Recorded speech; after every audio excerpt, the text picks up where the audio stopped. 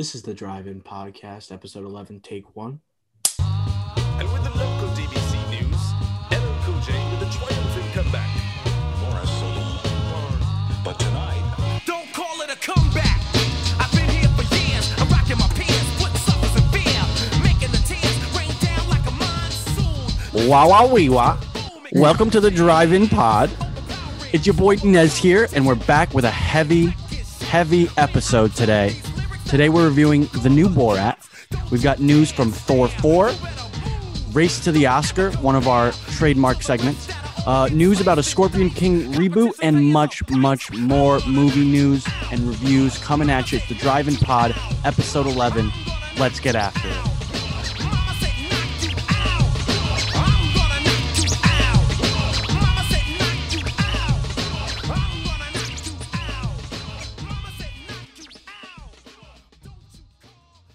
All right, boys, we're back. And by we're back, I mean I'm back. Hello. It is such a pleasure and a delight to be present once again. The return of the prodigal son, Nez. I'm so the return of the king. Back, man. I'm telling you. Return of the king. I've been so sad. I've been editing these podcasts that I can't even record on, except for that one that I recorded from my computer, the spoiler warning, but that's the only thing that I really contributed. Oh man, it feels so good to be back, guys. I'm ready to go. I'm ready to hit the ground running. He's geared up, folks. He's geared up. Yeah. If you could attack a podcast, that's what I'm going to do. I'm attack it like a lion in the wild. Let's get after it. What your cameo? I forgot what episode it was when you did the whoa, hold up there. What was it? Hold up there, Speed Racer. What you say? Dude, I because I listened back to it obviously every time we release it to make sure like sounds good and everything. Yeah. When I saw that, I just took my headphones out and I had to just keep laughing.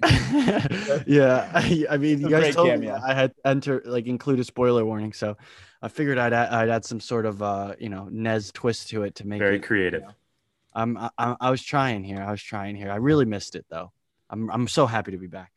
We're happy to have you back, right? We were missing the soul of the pod. We were missing it, and now it has returned, and now we're going to be back and better than ever. Hey, I appreciate it, guys. Appreciate it. Missed you too. Let's get after, huh? What do we got? What do we got on the docket today? Is it the checkup? Oh yeah, we got a checkup. We always have a checkup. Dr. O, check us up. Mm. We should say that now. How about to check us up, right? So leading off, we have some news with A Quiet Place, John Krasinski's horror series. Okay, Quiet Place Part 2 was supposed to already debut about 8 months ago, but we're already getting news about a spinoff. Okay, it's gonna be directed by Jeff Nichols. It's gonna come from an idea from John Krasinski himself. It's gonna obviously expand the franchise's cinematic universe. Jeff Nichols, right, acclaimed director. He's worked on a lot of independent films. He's worked on Mud, starring Matthew McConaughey. He's done Midnight Special and then Loving. 3 incredible movies if you haven't checked them out. So expected release for this spinoff is 2022, and obviously we're getting Quiet Place Part 2 in 2021. So boys, what do we think? Flex, let's start with you. So close. 2022. Like, it was A Quiet Place 2 is going to come out in 2021 next year. Already going to have another one. Incredible. Another thing is that they're that confident in this second one that they're already announcing a third one. Now, you might say, okay, maybe are they that confident, or is it just a marketing plug? Is it, this is just free marketing if we just say we're coming out with another one, and people will remember that even through all these movie delays, I forgot about A Quiet Place 2 is coming out next year. So I think this is interesting how they announce it now, where right now you're not really getting any movie delays. Like if you in our checkup today, I don't know if there's been any movie delays this past week.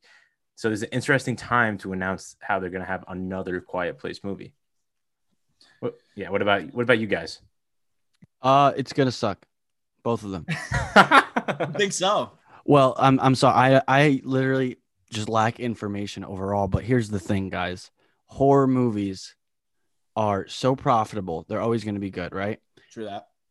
The first horror movie, if it's good, the second and third are just never good. The sequels, they're always terrible. It's bad. I don't know any good horror movie sequels that are good. You guys know any? I don't know.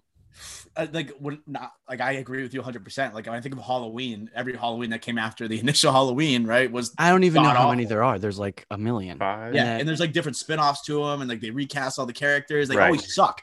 But like if they already greenlit a third movie here, like it just tells me like they must have ideas up the wazoo right now. Krasinski is buzzing, right? He's got a bunch of directing, ideas. accomplished director. But at the same time, I like on Halloween, I didn't do much. I was stuck at home, obviously. I watched A Quiet Place again. That movie's a masterpiece. I love that movie so much. It's so concise and it hits. So, and like the acting's great. The concept is incredible. Yeah. I can't wait for the part 2. And then you have Cillian Murphy in the mix. I'm thinking the spinoff could even explore his character, maybe his origins. Like you could, like there's so much you could do. And like it may not even be associated with those characters in general. Like think about different settings you could use. Like they were on a farm like during the first Quiet Place, but how about like how did those monsters, what happened, how did they get there in the first place? There's so much they could do. So You're right. But at the same time, like we don't even know how the second one's gonna do. What if it sucks, like you're saying? Or what if the second one they kill off like Emily Blunt or they kill off Cillian Murphy? You know, you didn't think John Krasinski was gonna die. Spoiler alert! Sorry. Spoiler alert! Holy, Came out in 2018. Whoa, come on. Came out in 2018 spring. You haven't seen Quiet Place. Is that gonna be my new podcast tagline? Slow down there, Buckaroo. That should be But- like. Oh my god! But seriously though, if they're already greenlighting a third one, like they gotta, and there's already been a surprise in the first one. I bet there's gonna be another one out of nowhere in the second one, and I wouldn't be surprised Emily Blunt or one of the kids or Cillian Murphy just get the axe. Like I mean, like if we're just dropping spoilers left and right, they did it in the beginning of the first one too. It's not only John Krasinski. Yes, died. right. You didn't think at the beginning of that movie, like the smallest kid in the family, like the 4-year-old, What absolutely murked by one of those aliens. I will say that movie is one of my favorite movies I've ever seen in a movie theater. That was phenomenal. I saw it in like I saw it in like a 500 person movie theater, like a gigantic theater, and it was only like a fifth full. It was like a Tuesday night, and I was in England watching this freaking movie, and everyone was just like, "Holy shit. Like what the?" The crowd's louder than the movie. Yeah, it was insane, like just how quiet it was, but everyone in the monotone because all the like surprising elements of it, and all of a sudden the screeches from the crazy animals or whatever you want to call them, aliens. Oh god, it was insane in the theaters. It just makes me want to get movie theaters back, but that's a separate topic. Yeah. All right. So we have Quiet Place spinoff coming in 2022 after part 2 in 2021. Next up on the docket, we have Chris Pratt confirmed to appear in Thor: Love and Thunder alongside Chris Hemsworth. They're continuing; those two are continuing their chemistry back from Avengers: Infinity War, and the news isn't all that surprising, judging by the end of Endgame, where you have Thor riding off with the Guardians of the Galaxy. But I think it's still pretty freaking cool that we're gonna have like Guardians of the Galaxy with Thor. Anything to say about this Marvel news? I mean, honestly, I'm really excited. I love the Guardians of the Galaxy. They're probably my favorite part, one of my favorite parts of the MCU. Thor's really kind of seen its own reboot. It's been injected with a lot of personality, like the movies and the character in general. And then you throw in Guardians of the Galaxy, which is all personality. I'm really excited about it. We all kind of saw this coming at the end of Endgame, but just hearing them announce it is also very exciting, and I'm very much looking forward to it. I think they all play well off each other, especially Chris Pratt and Hemsworth. Yeah, right. You saw that chemistry, like you Chris's. said. You saw that chemistry between them. I thought that was great, and how now we have Taika writing for Chris Pratt and the Guardians. That's going to be very interesting to see how he's going to portray them, and how like maybe he collaborates with James Gunn and other aspects of this film that you probably wouldn't see from a Thor movie. But like you said, in Ragnarok, they came out with that personality and that kind of uppity type character from Thor that you didn't see in the prior 2 to 3 films, including the Avengers. So I can't wait for this is a great announcement, and I can't wait to see what Taika Waititi does with this. Did you guys know about like the Battle of the Chris's, right? Like No. Hemsworth, Evans, Yeah, Pratt, it's like, all over and Chris Instagram. Pine. It's like who's the Oh. best Chris. But like they did like this poll. I forgot where they decided who's the most hated Chris rather than who's the most loved. They Oh literally- yeah, all the yeah. and it came out. I know I tweeted about it from the Drive-In account, but Chris Pratt was voted most hated Chris out of all the Chris's, which is like, I don't like. I They guess took it it's so like, seriously, almost like way yeah. too And then, no, seriously. and then like there was like actors like tweeting, like quote tweeting it and like defending Chris Pratt, saying like we stand by you. I Yeah. forgot who it said. I gotta look it up. No, on Twitter, but they were it was- People were furious. coming out at Chris Pratt for like his political affiliations or whatever. Yeah, Which is and like, he just- had yeah. like, and then yeah, I remember that too. And then so people were literally defending Chris Pratt, like, oh, he doesn't deserve this hate that he's getting. He is not the worst Chris of all time. Like it's just like you're comparing him to like So, Chris yeah. Pine, like the best looking dudes of all time, and like the most loved Hollywood people. And I don't know, it was just a hilarious thing on social media. I remember checking Twitter and seeing Chris Pratt Chris Pratt trending, and I was like, oh, I wonder what this is. And I was like, oh no, like Jesus Christ, he's just getting dragged across the internet based off of it. And it all started with just this friendly competition. You just hate to see They it. tried to cancel him hard. Yeah. That's happened before with him, like years ago too. They used to try to cancel him. That's just life now. Yeah. Yeah. So great news. Continuing on, we had earlier news from a couple weeks ago. Johnny Depp was actually in Warner Brothers, agreed to part ways following his turbulent divorce trial with Amber Heard from the Fantastic Beasts franchise. So we now have Mads Mikkelsen is eyed to replace Depp. Depp's still going to be paid his full salary from the third film. It's like $10 million just to not show up in the movie. That's incredible. Best payday of all time. Are you guys Fantastic Beasts fans? You guys seen the movies? Get out of my face. No, but I hear they're terrible. They're awful. I saw the first one. It was good, not great. Like I thought it wasn't as bad as people said it was. Nez, this is how bad it is. Nez, this is how bad it is. So, the only time I've ever fallen asleep in a movie theater was in Fantastic Beasts.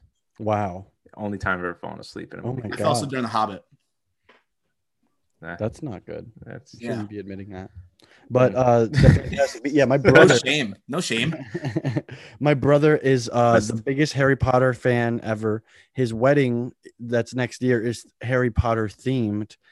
He's read all the books. What? Whoa, Watch all the that's movies. insane. Yeah, he's having a Harry Potter. We got to themed talk wedding. about the theme. Like, what do you mean? What do we got cooking there? So his name is Dan. His wife or fiance's name is Brittany. And I don't know if you guys know or recall this from the books or the movies, but there is something called the essence of Dittany, which is like it's like a potion from Harry Potter, and that's kind of what they named their wedding after. It's the essence of Dittany. It's It's like Dan and Brittany combined, but it's also a reference to Harry Potter. And then they sent out like Harry Potter themed cards and whatnot, and they have a little triangle on them and stuff. Wow. And I don't know what other surprises they have for us regarding it, but it's pretty cool. I know Flix just wrote a blog on Harry Potter movies. Ricky, Flix, you're not as much of a Potterhead as you wouldn't have a wedding theme, would you? I'll tell you what. I love Harry Potter. I love the books and the movies, but a wedding of Harry Potter, I would never do that. But wow, because my fandom is just not nearly that high. I'm so impressed by this. Yeah, they're both. They're a couple that's huge fans. I mean, people Like do books and a lot. movies? Clearly. You know what I've seen people do Game of Thrones themed wedding. I just feel like that's a bad omen on yourself if you're gonna have a Game of Thrones themed weddings. No, The you weddings can't of do Game that. of Thrones do No. not go well. Yes. They No, do not no, go no. well. And don't go to them. Flix, don't spoil that. I said nothing. Don't spoil that for anybody. I know Oh, nothing. come I on. know. Game of Thrones. Just wanted to make sure. I just want to make sure. That's something I don't think you should spoil, I know nothing. Okay. no matter what. But shouldn't people have already Fair. like watched that and up to the last going up to the last season? Like everyone watched that going up to the last season. I to think catch up. Game of And Thrones is good to spoil now. I think it's actually in spoiler territory. I agree. I People feel really it's like the forgot. Avengers. Yeah. Yes, I'm just saying like that specific scene, like that. I said nothing. like the shock factor of that scene is like makes your Game of All Thrones time. experience. Yeah. Except sure. obviously like the finale, if it's like Of season one, the finale of season finale. one. Yeah. So yes, that too. That was also like jaw dropping. Yeah.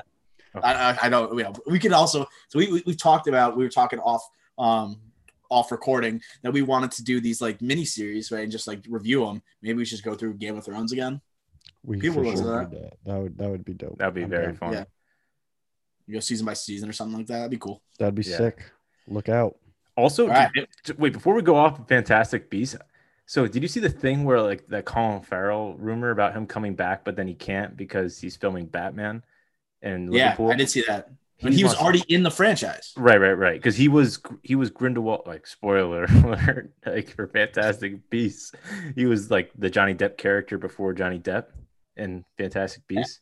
He was like Like, the antagonist. Right. He is so lucky. He doesn't have to come back to this franchise. Like, holy I crap. get to be in the Batman movie. Yeah, with the like, franchise. because he probably would have had to say yes or something, like for like money reasons or contractually or something like that. But now he just says, I'm contractually obligated to stay on this set. Like, that's such a lucky break for him. Oh my god, I would hate to come back to this freaking. Especially after the second one, it's like, okay, we have to do another one. Aren't they playing like 5 of these movies? They were planning on doing it like Harry Potter. Like, it's an absurd series. So I don't know. That's just a disaster. Mess. Also, Mad Mikkelsen, like low key one of the best. We didn't even talk about him. Low key one of the best Bond villains of all time, and he would be like a good guy to step in as Grindelwald. I could see him doing that. He's got like the slick gray hair, and he's like pretty smooth guy. I think he'd be fun. Yeah, I think it'd be fine as well. And he has that look of a villain, like we said in Bond. And yeah, he looks like a bad guy. Yeah, he'll be. And he was in Hannibal. Right. And and he was in Rogue One, but not necessarily bad. Now we're just listing off some of his movies, but yes, whatever. But good actor. So next up on the docket, we have Jake Gyllenhaal teaming up with director Michael Bay. What a duo! For an Ambulance remake. Ambulance was a 2005 Danish thriller film. This new film is being compared to like it's going to be something similar to like the great action thrillers of the 90s, like Speed with Keanu Reeves and Michael Bay's own film Bad Boys. So IMDb has an early synopsis for it saying 2 brothers steal an ambulance after their robbery goes awry. So we got Jake Gyllenhaal, we got Michael Bay, we got ambulances, and we got a thriller. Ricky Flex, you're a big Gyllenhaal fan. Huge, massive Gyllenhaal fan. I love this. I think it's a very cool premise. Love the idea. And it's a Michael Bay movie. I always say this with Michael Bay. He's like an offensive coordinator. He's just action oriented, not necessarily a whole package deal with him as an overall movie with the plot and writing, but that the action is going to be phenomenal. I can't wait to see Jake Gyllenhaal in this type of movie with Michael Bay. And when you think of Michael Bay, like you think Mark Wahlberg, like he's in those type of movies. I think of Pearl Harbor. I don't know. Yeah. Okay. Pearl Harbor. I think Transformers, like those type of movies, right? And you have like Six Underground, Ryan Reynolds. Like you have these A-list actors that aren't necessarily overall A-list. Like they're A-list as in you'll go see them in the movie theater, but not like on Oscar-nominated actor. But even though Mark Wahlberg actually has, but you don't really consider him like Spencer Confidential. Like we don't need to go down Mark Wahlberg. I think you get my point. But now Michael Bay has like an actual, real, dramatic actor that's an A-lister, Oscar-nominated. So I think like there is a lot of potential here. And I just love, like, if you just compare it to Speed, I love that movie. Like, I'm in. You compare it to that movie, I am in. Sick movie. Yeah, so underrated. Like, totally forgotten Keanu movie. One of them, it's like always on TV, too. Yeah, that's a classic cable movie. I always find a way to see it. Nez, you a Michael Bay guy? Huge Michael Bay guy. Huge Michael Bay. Oh, every Transformers. Okay, I'm sorry. I can't Huge Michael Bay guy. I can't even. He's a big Michael Bay guy. Right. No, I honestly, yeah, I enjoy Michael Bay films, and I'm not afraid to say it. I am. I'd be afraid. I mean, yeah, for film Twitter, for being a movie podcaster, yeah. But I haven't even seen Goodfellas, so screw you all. Okay. You keep saying that every episode. So movie podcaster, fan of Michael Bay films, never seen Goodfellas. Continue. That's Michael Bay on his Mount Rushmore. Top billing the best directors of all time. A film Twitter war for sure. But no, listen, they're good. They're popcorn movies. Anything he comes out with, it's just like it's entertaining. Some are better than others. That's all I got to say about that. People like to crush Michael Bay. It's like it's fun. You throw it on with the family. It's cool. Like you know, he's not going to give you like I don't know. He's not going to give you like this crazy deep characters. You know, he's just going to give you a movie. You're not going to be thinking deeply about it. You're not going to be like pondering, like unable to sleep, thinking about the character development in Michael Bay films. Yeah, he's not going to give you a Nolan masterpiece, but he'll give you like something fun to watch. He's an offensive coordinator. He's not the overall package of a head coach, but he knows one side of the ball. Exactly. Yeah, we got to think of a proper comparison. Mark Trestman. Mark Trestman. Okay. Adam Gase. Sorry, Nez. Adam Gase. Adam Gase. Adam Doesn't Gase know anything, actually. Should be a lighting guy. He shouldn't even be on a movie set. I don't even know who is the Adam Gase of directors. Oh God. Someone Zack Snyder. He's a Michael Bay. I was comparing Zack Snyder. He's Adam Gase. Kind of he sucks, and then he just keeps on getting another chance, which I don't understand. That's what I think. That's what I think about Michael Bay. That's why they're the same to me. That's like true. I don't know. Like Zack Snyder, like also he tries to do character development, and he sometimes goes too deep. But then he'll have like the massive explosions, the cool action scenes. But like the movie will just be Who was it? Josh Whedon, who did Fantastic Four, the newest one. Josh Trank. Yeah, he's getting there. Capone. Yeah. Yikes. Dude, he might be Adam Gase. Yeah, he might be Adam Gase. Keeps getting chances he like had a this. chance with the Al Capone movie, and he just made it with Tom Hardy. Crapping his pants. That's literally what the movie. And he had a Fantastic Four movie with Michael B. Jordan, Miles Teller. Al Capone movie. Sick, you Tom Hardy. What happens? He's literally crapping his pants half the movie. Like what a waste of a freaking opportunity. He's the Adam Gase. The guy who directed, and he's the guy who directed Fantastic Four, which is like a 4% of Rotten Tomatoes. Arguably the worst Superman movie of all time. You dropped the worst Tom Hardy movie of all time, and it's really hard to make a bad Tom Hardy movie. It's just whatever. And around one of the most polarizing people in the United States in the past 100 years. He's the Adam Gase. Done. Yeah. Yeah. So let's continue. Jake Gyllenhaal is going to be making an appearance later in the show because we're doing Race to the Oscar. We did one with Shia LaBeouf and Miles Teller a few episodes ago. That's where we just basically argue about and debate who's going to be who's going to win an Oscar first. So we're going to do that later with Jake Gyllenhaal versus Ryan Gosling. That's going to be electric.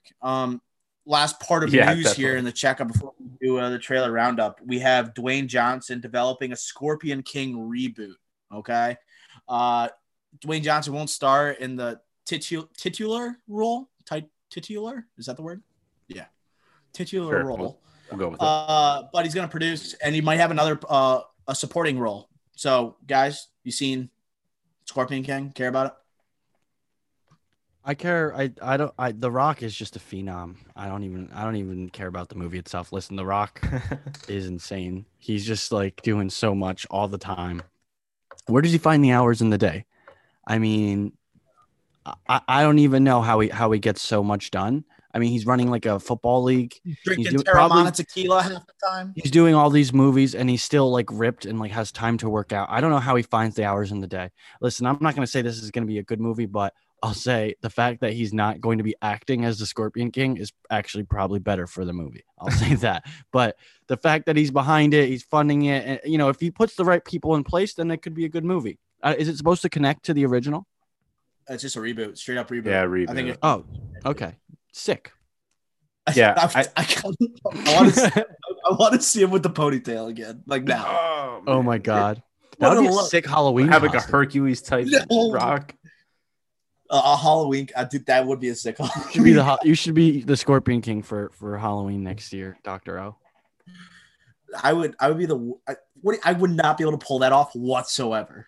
That would look terrible with a ponytail. I don't even want to picture that right now. Now we're gonna have to do like a little Photoshop on Twitter and just put a picture of me with like the ponytail, and then I got like the necklaces, whatever, my shirt off. You know, please do that. That'd be hilarious. Just don't even do it for Halloween. Just do it for now. Just do it. Lex, you Scorpion King fan? No, but I'm intrigued to see who he's going to cast because, like what Nez was saying, like he's not necessarily going to focus on the actual acting since he's not the prominent role here. But now that he's such a big star in Hollywood, like the original Scorpion King was back in like 2002, like early 2000s. He was like a nobody then. Like let's all be honest. But like as in like in the acting world, yeah, it was just wrestling. Yeah, like huge WWE, but like in wrestling, but like not in the acting world. But now we can see like who he can bring in, like all these big star actors. Like he's friends with Ryan Reynolds. Like maybe he comes into the frame here. I don't know. That was not a rumor or anything. Ryan Reynolds is the Scorpion King. But that was just an example. Like he's friends with all these big time actors. Start the rumor mill. We know how movie Twitter works. But like, think about this way: in the original Scorpion King, rest in peace, Michael Clark Duncan, but he was in that movie, and get other jacked actors to be in the Scorpion King, like something like that. Like, I don't know, like more well known as like nowadays. Like, I don't know. My mind, I'm not a big Scorpion King guy, but maybe him developing it could make it into more relevancy. I like that The Rock is like just sticking to what he's good at. So he's not like trying to like he's done all these action movies, like, and then he knows like I am never going to be that guy who's winning an Oscar. So if I'm going to develop my career, I'm just going to stick with it. It's kind of like what Mark Wahlberg's doing right now, like just like macho movies, and we're just going to continue on this road instead of like starring in them. We're going to start to produce them. So he's still growing a little bit. He understands how the business works, but he's not trying to fake. He's not trying to like sell something he's not. So I respect it. Yeah, like he's a Skyscraper, Rampage, like all these action movies that you don't have to list them all. Don't have to list them. I wasn't gonna list them all. I was gonna stop there, but like they'll be like 50 out of 100s, like critically probably, and like just be like good popcorn flicks. And this will probably be the same. Yeah, that's 100% what's gonna happen with this one. So that does it for the checkup with Dr. O. We do have a short trailer roundup. We had a trailer for a documentary coming to HBO Max. It's a 2-part documentary coming in January about Tiger Woods. It's coming in January. It's 2 parts. We just obviously we had the Masters this week. Well, Flix, what do you think about the trailer? Do you like it? You like what you saw? Like what they're talking about? Well, of course, it's Tiger Woods, and his story is incredible. Like, of course, I'm gonna love this no matter what. But it just seems odd to me that But I feel like every sports documentary is going to be compared to The Last Dance because of how good that was. And that was in 10 parts. And everyone before that was like, holy crap, 10 parts of a documentary, like in 5 weeks. That's insane. Now I feel like this is nothing and he deserves more because he's Tiger freaking Woods. I feel like only 2 episodes before The Last Dance, I probably would have been like, oh, why couldn't it just be 1? So I just feel like I think it's funny how The Last Dance has kind of changed the sports documentary momentum and our mindset around them. I think that's like kind of the lasting legacy behind that and how it's already affected me less than a year later with Tiger Woods and the HBO Max documentary about him. Here's what I'll say. I mean, everybody's getting a documentary. Everybody's like really hyping up documentaries now. I think because The Last Dance was such a cultural phenomenon. Documentaries have always been good. Go back, watch some old ones, people. All right. Listen, Tiger is going to be sick. He's had a really tumultuous career, but I think a lot of people are getting really hyped about documentary. I mean, maybe it's a good thing. Maybe people are going to learn something for a change, but I just have to say this as a PSA, documentaries have been good before The Last Dance, people. Go back, watch some other ones. All right. That being said, Tiger is going to be sick. He's a beast. I love him. I hope it follows up, like it finishes up at like the Masters when he won, and I won $200 from betting on him. And I think that because he really comes full circle. It's very Hollywood. It's built for Hollywood, even though it's a documentary. But I'm excited about it. I just wanted to get that PSA out because I'm just sick of people just hyping up all these new documentaries that are coming out as if people have been coming out with documentaries for a very long time. Right. And I think, Flex, you nailed it when you said people are like spoiled from The Last Dance. They just expect a 10-part series that's going to show all this behind the scenes footage, something that people haven't seen. And especially with Tiger Woods, you can make 30 episodes on his life. Holy cannoli, dude. Easily. Like they show everything in this trailer. It's like I thought it was only gonna be about him and his dad and their relationship, but it's literally his entire life. They show the car that crashed on Thanksgiving night back in 2008. And then so it's just, and they obviously show all his victories in the early in the mid 2000s. And obviously I think it's a appropriate place to end when he wins the Masters in 2019. That was incredible. Like that was one of my favorite sports of all time. That was truly special. So I'm excited for it. And he is like on that Mount Rushmore of athletes like him. He's like belongs on there with Michael Jordan. So he deserves like the same treatment. But the thing with The Last Dance, you just had all this footage being built up and it was held by Michael Jordan. So it's just like, you knew it was going to be epic too. Yeah. And you saw the amount of detail and how granular The Last Dance was with Michael Jordan. And you feel that Tiger Woods, his career has been like obviously so long since he came up in late 90s and he was a star before, like a prodigy in the early 90s. So it's going to cover from then. And you think 2 episodes to cover 30 years like that, like, well, obviously more than 30 years. He's like 50 or something. I don't know. But like to cover that span, only 2 episodes is kind of ridiculous. Like looking at it, because he's like, think about it. If you look at just the beginning part of his career before he like the beginning part of his career and when he was a child, that's like a 10-part documentary in itself, how crazy that was. And then you go from to his prime, like, and then his downfall, that's another 10 parts. Like, it is insane how long his career has been and how long he's been like the prodigy he's been. So it's going to be interesting how they do it. I wrote a blog a while ago, but after The Last Dance finished, and I said other sports documentaries we want to see next. And the first one I wrote was Tiger Woods. That's the one everyone wants to see. So I'm like, I think the photo. also, yeah. Oh my God. The photo. Yes. And then like after you talk about after the DUI. All time photo. Yeah, that was bad. Yes. And then obviously like you have like video too. The tabloids and everything like that came out with like the woman he's been with. He went to like sex rehab. Like he's had an insane life. Unbelievable. Family issues. His dad dying. Another one I wanted to see. Another one. I remember we talked about this. We talked about other documentaries we wanted to see. We talked about like Tebow, and then I talked about like USC, like during like Matt Leinart. Fun. Like I don't know. I know we listed a bunch of those, but I'm excited for it. Manti Te'o, I remember I said that one. Manti Te'o. That would be funny. They should do one about Liverpool soccer or Manchester United. Nah. And they actually did one on George Best. 30 for 30. You ever seen it? More like George Worst. Jeez.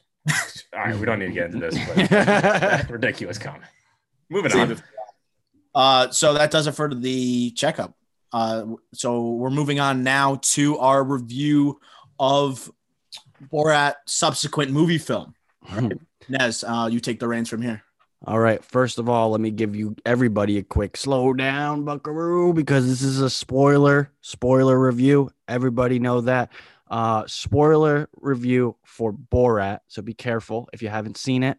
Although, I don't think there's like a real big plot line that needs to be, kept secret, but this is a spoiler review. All right.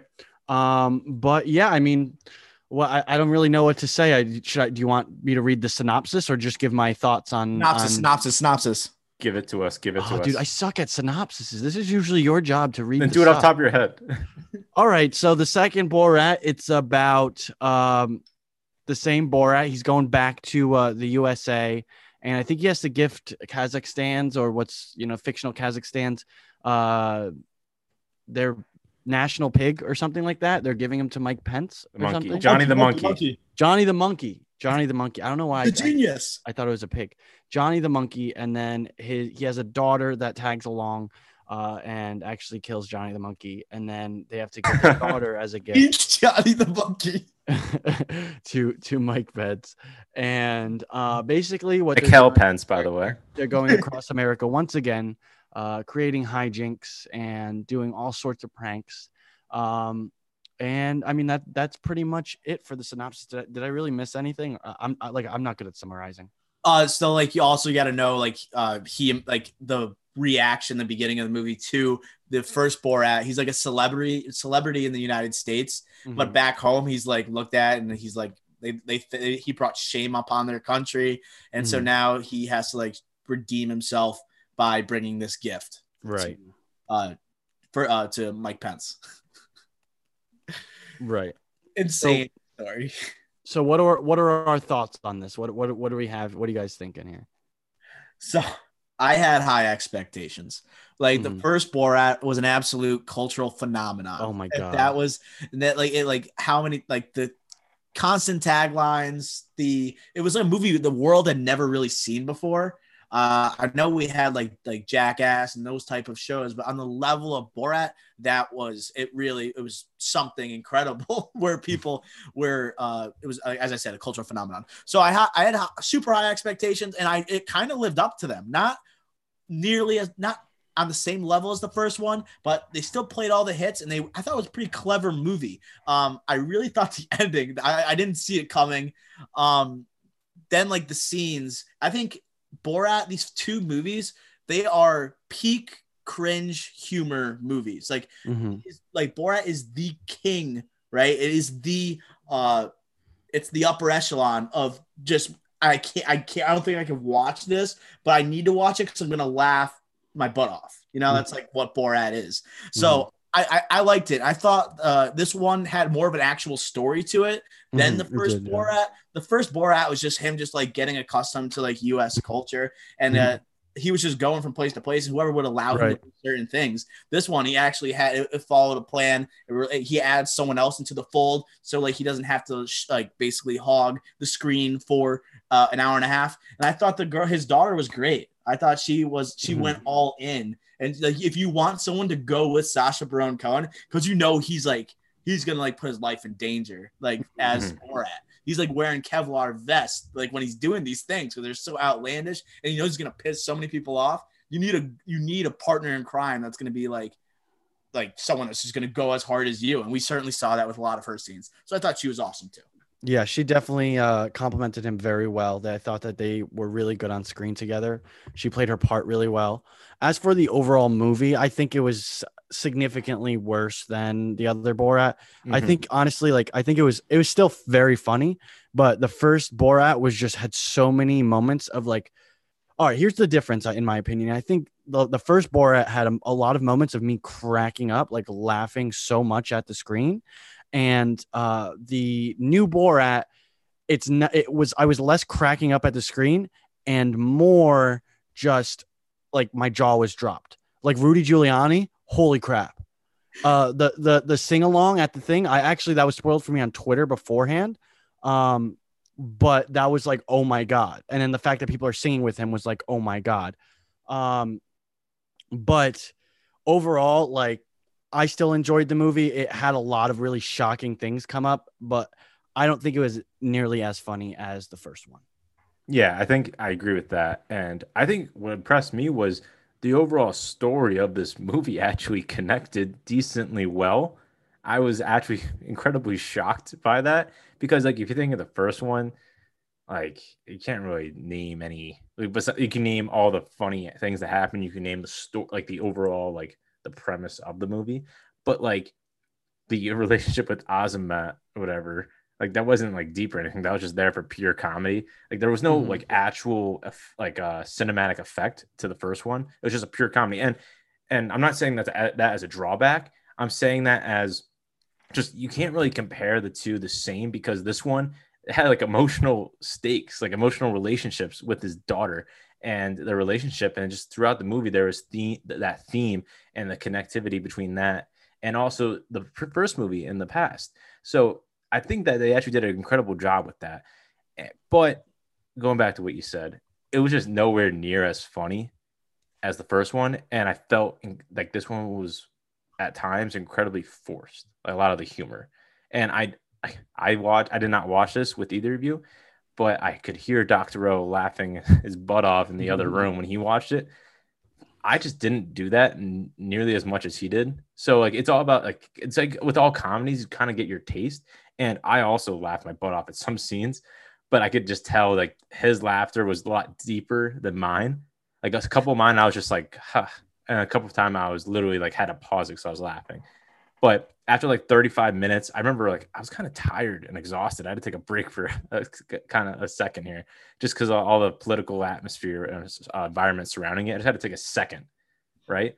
But I don't know. What do you think, Doctor O? What do you think about the I'm political telling you, climate? dude. I think you guys are underrating how funny this movie was. There was, but what Ricky Flicks is kind of missing here is that when he heard me, it was a mix of me laughing, but also screaming at my computer because I couldn't believe what I was watching. The scene that like blew my mind was the dance scene at the ball, right? Where she does they do the fertility dance, and that sold me on the actress who was playing his daughter because it showed me she was all in. She's like dancing, pulling up her skirt. She obviously had her period. It's like blood going down her legs, and she's like flashing her blood like all over, like basically to the entire crowd. Jesus. And then when I saw that, I was just like, oh my God, like I can't even imagine what's gonna come up later in the movie. We already were teased with Rudy Giuliani, but also the scene where he dresses up as Trump and then he crashes Pence's that was speech. crazy.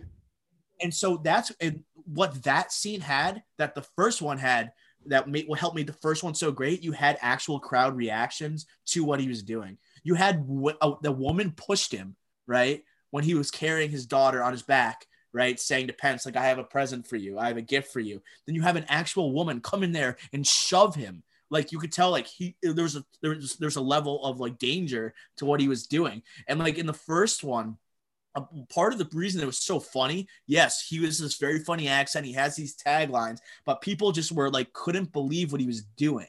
Right. And they were just like staring at him weird, acting weird. This one, I didn't register it as much. So it's like when he's like on the iPhone, right, and calling it a calculator, the guy wasn't that weirded out. I was just like, I want someone to get freaked out. I think he was in on it. I think he was in on it because at the end, when he made the also call, what I'm saying too.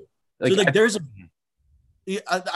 sorry, I'll let you talk at once. I just wanted to say, go. I like that's also the lack of reaction to the craziness of things he was doing. It made me think, okay, maybe this wasn't like the first one where it's like total shock what's happening. So maybe they knew who he was. Like I don't know. So to my point, what I said before, I just feel that like this one, and again, I'm not trying to compare the two as in good or bad, like the first and second one, and which is better or not. I'm just saying what they are. The second one just felt more of like an actual cinematic movie, like a whole plot. It had a storyline. And if you think about it, compare it this way, all this like cameos from the random people in the first one, those were kind of just like skits, right? Like the kids on the bus, like the people in the hotel. Those are all just like 5-minute scenes. The skits in this one were all like, the people were actually crucial, or not all of them, but like some of them were crucial. Think about it. The babysitter, she had a crucial part at the end. Clearly an actor, right? The two people in quarantine, they played a critical part in this movie. And they both had to like approach her, and they actually like one of them started crying, saying like your dad loves you, blah blah blah. Like at the singing scene. Like I'm not saying like confirm that they were actors or not, because I've seen both on social media, and I don't know which is true. But what I am saying is that this one clearly had implications of these skit-like characters, these people that you think was just random showings, but they actually had acting performances. And that's what I'm saying with the cell phone guy. The cell phone guy at the end had a clear implication when he called Borat at the end to the prime minister of Kazakhstan saying, like, I recorded everything. Obviously, that guy was in on it. So that first scene kind of makes it down. Imagine if you had someone who wasn't aware, and all of a sudden you were showing porn, right? Like he did in that scene when he's using the iPhone and he's projecting it on the screen. Imagine that was an actual like shock factor. Like to me, that movie, it would just take the movie to another level. So right. I think it was just he knew people recognized him for the most part, right? And I thought it would have been a hilarious storyline, maybe like for a Borat 3 if he became an influencer. Like that's a great idea. My god! And like if he like had his like a cult leader or something. Yeah. So you saw American Pickle, right? Yeah.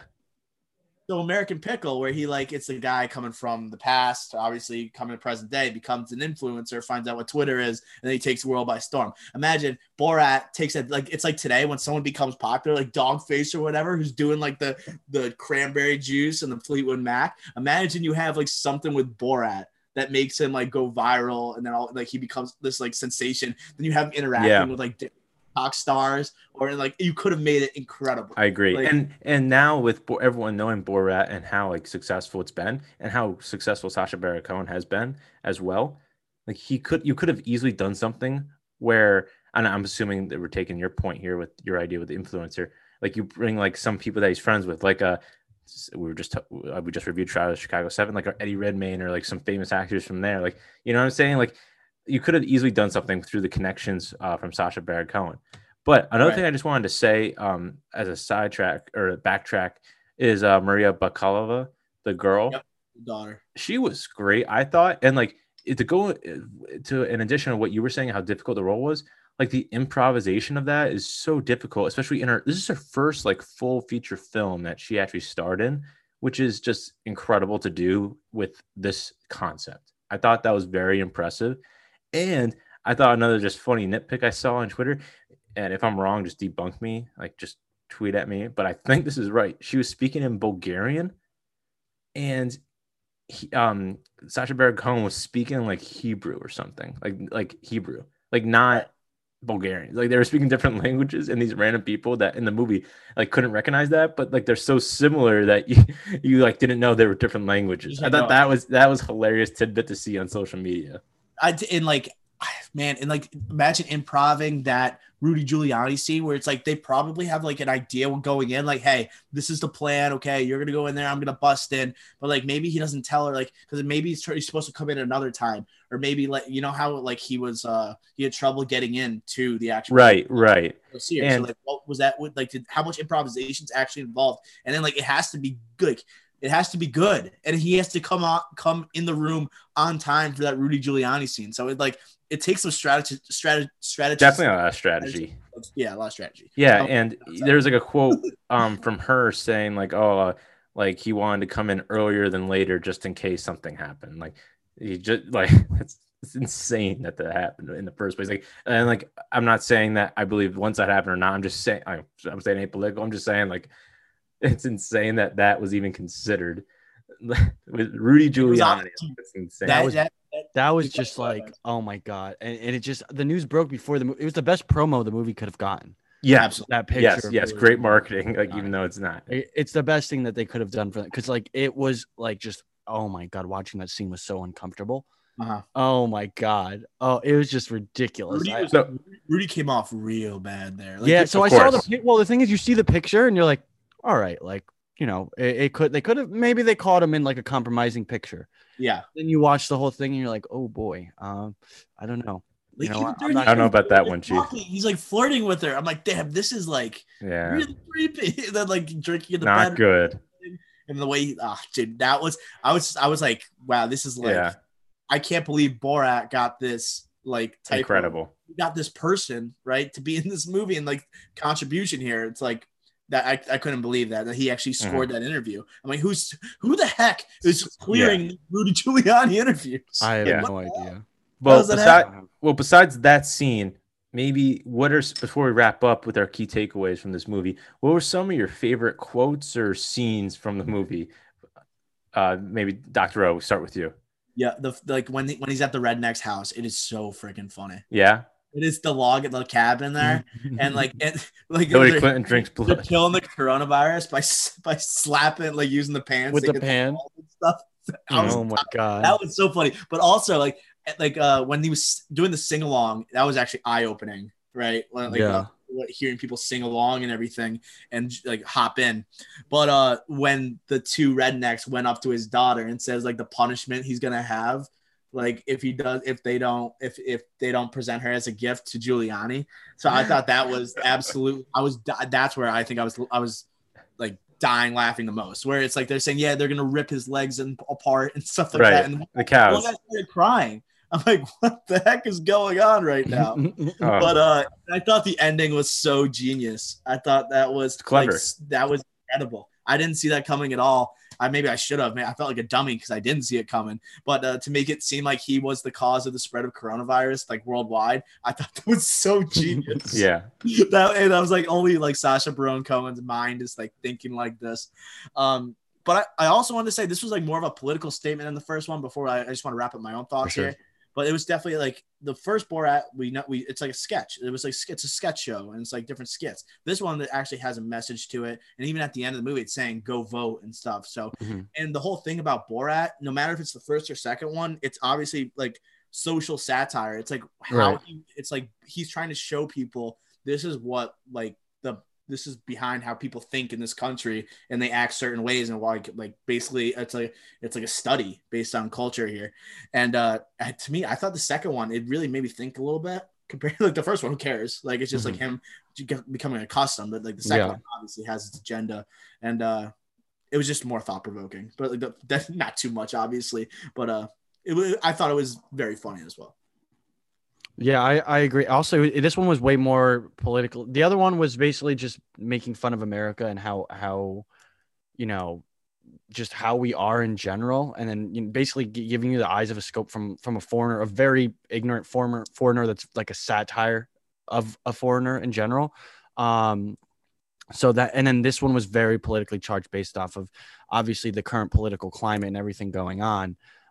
So that was definitely interesting. And this is like a movie that like may or may not have influenced an election. Just the fact that like, one of the candidates' lawyers was involved in this, like one of his confidants was involved in this. And it was obviously famous lawyer, famous mayor. And obviously, has a lot taken at that specific candidate. So I think that it's definitely interesting. I don't know if there was like a significant impact. I don't know if it created or made any votes or changed anything in an election, but it could have had an influence. I mean, it's just very interesting seeing like that Rudy Giuliani picture dropping right before the election was just like, as crazy as things have been in 2020, it was just, I guess it was just another, thing to come along. But like in any other year, that would have been in the headlines for a while. Agreed. Flex, well, funny scenes for you. Oh man. Well, I definitely don't think it was as many as the first one, but like there was some laugh out loud funny scenes here. Like don't start with that. Right the now. Scene that really got to me, but you mentioned it, Dr. O. It was the scene with the fertility dancing, but it was not even that. It was before that when Borat was talking to that guy next to him and says, "Oh, you like my daughter?" And he like basically said like, "Oh, your daughter's cute, whatever." And then he goes, "Oh, how much is she worth?" And the guy like looks around for his daughter and goes, $500. Yes. And his daughter was like, then his "What?" daughter goes like, "What the hell?" Like that's what that's what I'm talking about. Like those the actual human. Like I mean that guy that must have been, I don't know. Like, and she's 15, and she's 15. No way he would have like, reacted like that. It's insane. And like obviously the baby scene, like saying like I took her behind the dumpster. Oh my god. That might have been the funniest scene. Where he's like, I put this baby inside my right now from laughing, I feel a pain in my shoulder because how funny that was. That was so oh my god, that was so bad. The guy was so Christian faith. Yeah. He's like, are you telling me this, like you are this girl's father? And it's like they're walking through it. And once he went to like the woman's clinic, like you knew what was happening. You're like, this is it. Here we go. And it was perfect. It was perfect comedy. But then the scene also wasn't gonna talk. He played the hits again with the Jews when he went to the synagogue. Right. Yeah, that was actually really funny.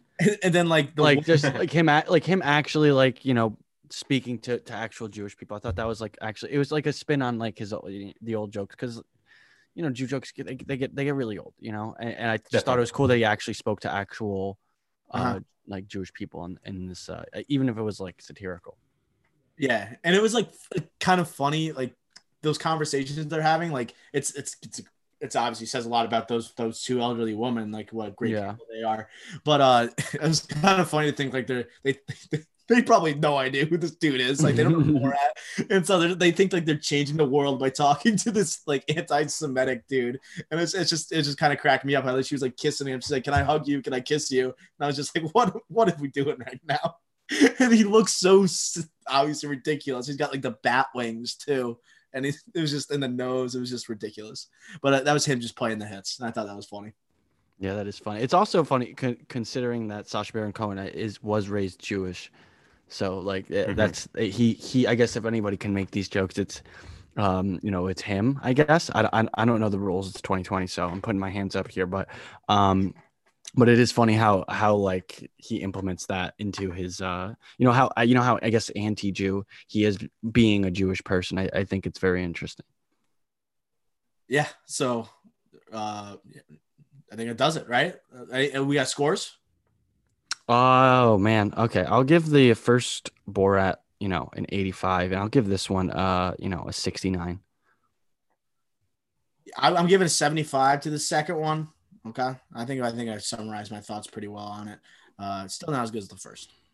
Mm-hmm. Yeah, I think it's not as good as the first, and at times felt like a little exhausting, but they tried something different, more clever, more put together. I'm gonna give it a 68. 68. If If you said 69, I was gonna be like, very nice. 68, really, dude? You have I to was like, come you that go one off on a 69 like that. What is that? What is that? I like. All right, well, that 68. wraps our My wife. oh my gosh. All Here right, we that's go. enough. Here we go. That wraps up our Borat 2 review. What do we have next on the docket, Doctor? Well, I'm gonna flip it over to Ricky Flex for Race to the Oscar. Oh, excuse me, Ricky. Race to the Oscar. Second ever edition of this segment on the Drive-In Podcast, or any podcast for that matter, to our knowledge. This week we mentioned Ambulance rumor casting with Jake Gyllenhaal and Michael Bay movie. Another thing this past week, Ryan Gosling's birthday. He turned 40. Mm-hmm. Jake Gyllenhaal is also 40. So the question goes to you two. Who will win an Oscar first? Jake Gyllenhaal or Ryan Gosling? I'll open the floor. Make your opening arguments. I literally was wrestling with this for an hour today. I still have the two IMDb's up, and I'm doing all my research. I'm looking up the upcoming movies that they're in and the past movies. They're the same exact age, and literally their careers are almost identical. So I want to hear from Nez first, and I'm not sold on my decision yet. So I'm just I'm just saying how tight of the race this is, and that it's literally a coin flip. Oh man. For you. Oh man, this is interesting, man. This is interesting. They're two very, very similar actors, as you mentioned before. I think Gosling's been closer, so that would be a reason to go vote for him. But I don't know. I think Gyllenhaal puts a lot into his roles. I think he might put more into his roles. And if I were to bet on somebody to really put in the effort, it would be Jake Gyllenhaal. But that being said, I really couldn't tell you. I think I'm going to have to lean Gyllenhaal here. But that being said, Gosling's been closer, so I guess it would be a safer bet to go with him. This is me just betting on both of them so that I can't be wrong, by the way. It's the best way to argue. It's how they do it on all the sports shows. After Skip Bayless over here. After listening to Nez, I now know what I'm going to pick. All right, let's hear it. Who are you picking? Because I agree 100%. Who do I enjoy watching more? Jake Gyllenhaal. He goes more all out for his roles, in my opinion. Ryan Gosling is like the coolest dude of all time, but I don't think he's not as committed to his roles as Gyllenhaal gets. And I think I want to see Gyllenhaal get that Oscar, but at the same time, Gosling's more picky with his roles. And he does more like critically acclaimed stuff. You got Gyllenhaal doing like Spider-Man. I know, and like he's into more of like producing now. He produced Devil All the Time. He also does he's doing a TV show with Anton Fuqua that just was announced, a Netflix miniseries. So And in terms of an Oscar more likely to win, I'm gonna go Gosling, right? He's the 2-time nominee to Gyllenhaal's one. I honestly like Gyllenhaal more, obviously, like I said, but who's doing the more awards worthy or like award contender type of movies? It's Gosling. So I'm gonna play devil's advocate and go the Gos God. So you say that, like, who does the more like Oscar baity movies? Yes, that is Gosling for the past 5 years, right? He's been in those Oscar baity movies for the past 10 years, really. Gosling, you have first nominated. The what's all right? Yeah. But like that was like his come up. Like that was like Half Nelson is what the movie you're referring to. Yeah. That was like his come up into like, oh, okay, this guy he's somebody here. He's someone to look at here to be an A-list actor, and eventually, and now is, right? But like I feel like 2011, like Ides of March was really like every single movie he does from there on out is really like that should be an Oscar like baity movie from here on out. Like every single role he takes is going to be great.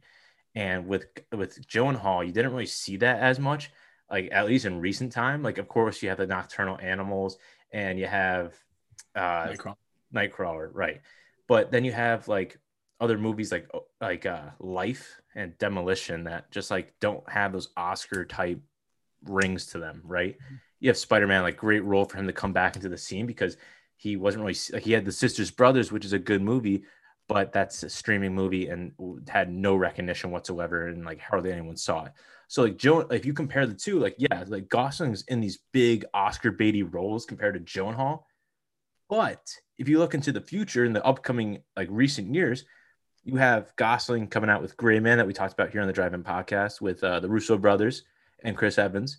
And then you have Project Hail Mary, which honestly with Phil Lord, and it's about the astronaut trying to save Earth. And he's alone in outer space. So that could be a potential Oscar, right? But there's not really anything else, no other buzz around Gosling. Oh, and he has Wolfman, but that's not an Oscar baity movie, right? That's more of an action. I was going to mark that as a point against him. Yeah, right. Yeah, that's kind of that's not going to win you an Oscar. That's kind of leaning towards the other way. That's going away from what you're doing. Like Exactly. And Gyllenhaal, he's kind of coming back into the fold, right? He didn't get it for Nocturnal. He didn't get nominations for Nocturnal Animals or Nightcrawler, criminal not to get a nomination for that. But he's coming out with The Guilty, Antoine Fuqua as well. He's coming out with Ambulance. That's probably not going to get an Oscar right there, Michael Bay. But like you have other movies like Rio, like with Benedict Cumberbatch coming out. You have like The Anarchist versus ISIS, where that's going to be like very topical, obviously in recent years, and that's the Academy's going to see that, right? You have Snowblind, Finest Kind, like a Boston Syndicate organized crime movie, like that screams Oscar. Gyllenhaal's coming out with these movies in the future but I'm not hey, these movies haven't come out yet. They're still in pre-production. Like nothing. I'm not saying these are going to be Oscar contenders, but he's coming out with these Oscar baity type movies where Gosling isn't really doing that. He's going out with the Wolfmans and Gray Man, more action oriented. Definitely not Oscar, but money. I don't know about. I'm not sure about Gray Man yet. That could be like a kind of. I think that could be. Really? Gray Man. You think that could be like in the mix? Yeah, like I'm like, there's a lot of hype around it. It's the highest budget all time for a Netflix movie. Like, why wouldn't it potentially be a contender? Because like a James Bond, like because it's a spy type movie, and like James Bond, that they don't get nominated for Oscars. But I'm not sold. I'm just saying we're not really sure what it is yet. Like that's why like I'm not. I'm not going to dismiss it because like that could be a sick movie and it's got a great cast and so I just didn't want to dismiss it yet. Right. So I think between the Canadian and Gosling and the American and Gyllenhaal, I'm going with the American who's going to get the next Oscar. You can't pose it like that. It's just not fair. That's just not fair. I'm picking against my country now. I'm going with the American. Stop saying that. The United States of America. Unfair. Wow. How unpatriotic of you, Dr. O. I don't know. I think I might just leave this. I might just leave the room now. I'm disgusted by Flix's comment. That's him trying to pander and get people to agree with him by saying I'm un-American. I'm just saying that one's Canadian and one's American. That's all I said. No holds barred, baby. No holds barred and race to the Oscar and top billing, which I'm very excited to be engaging with. Not this week, but soon. I just said their nationalities. I said nothing else.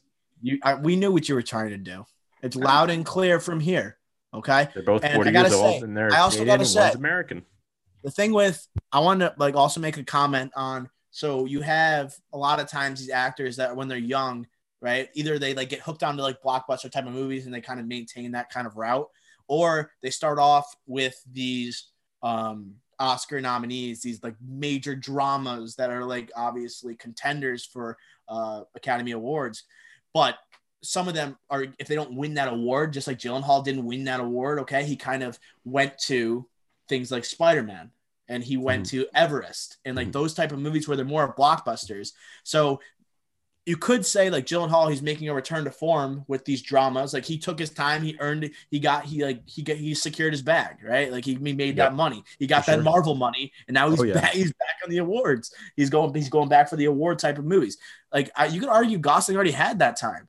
I know he's going to be in the Wolfman, but before Ides of March, Drive was more of a commercial movie. It made a lot of money, fan favorite type of movie. You had Crazy Stupid Love, where he's obviously done with. He just played it. He played himself. He played a freaking cool guy trying to teach Steve Carell how to get laid. Always the cool guy. So yeah. So it's just in my opinion, Gosling's also locked in too. He already had that period in his career, and if he wants to mix in something, it doesn't seem like he's losing focus. The last movie he did was 2018 with First Man, and First Man was supposed to like potentially earn him an Oscar. Obviously, kind of like landed flat, and wasn't the type of character to get him that golden statue. But I don't know, man. It's gonna be a tight race. I'm just gonna stick with my guy. Every single like critic / like movie writer who predicts Oscars predicted First Man to win Best Picture back, like even like as recent as November, but it came out on Christmas.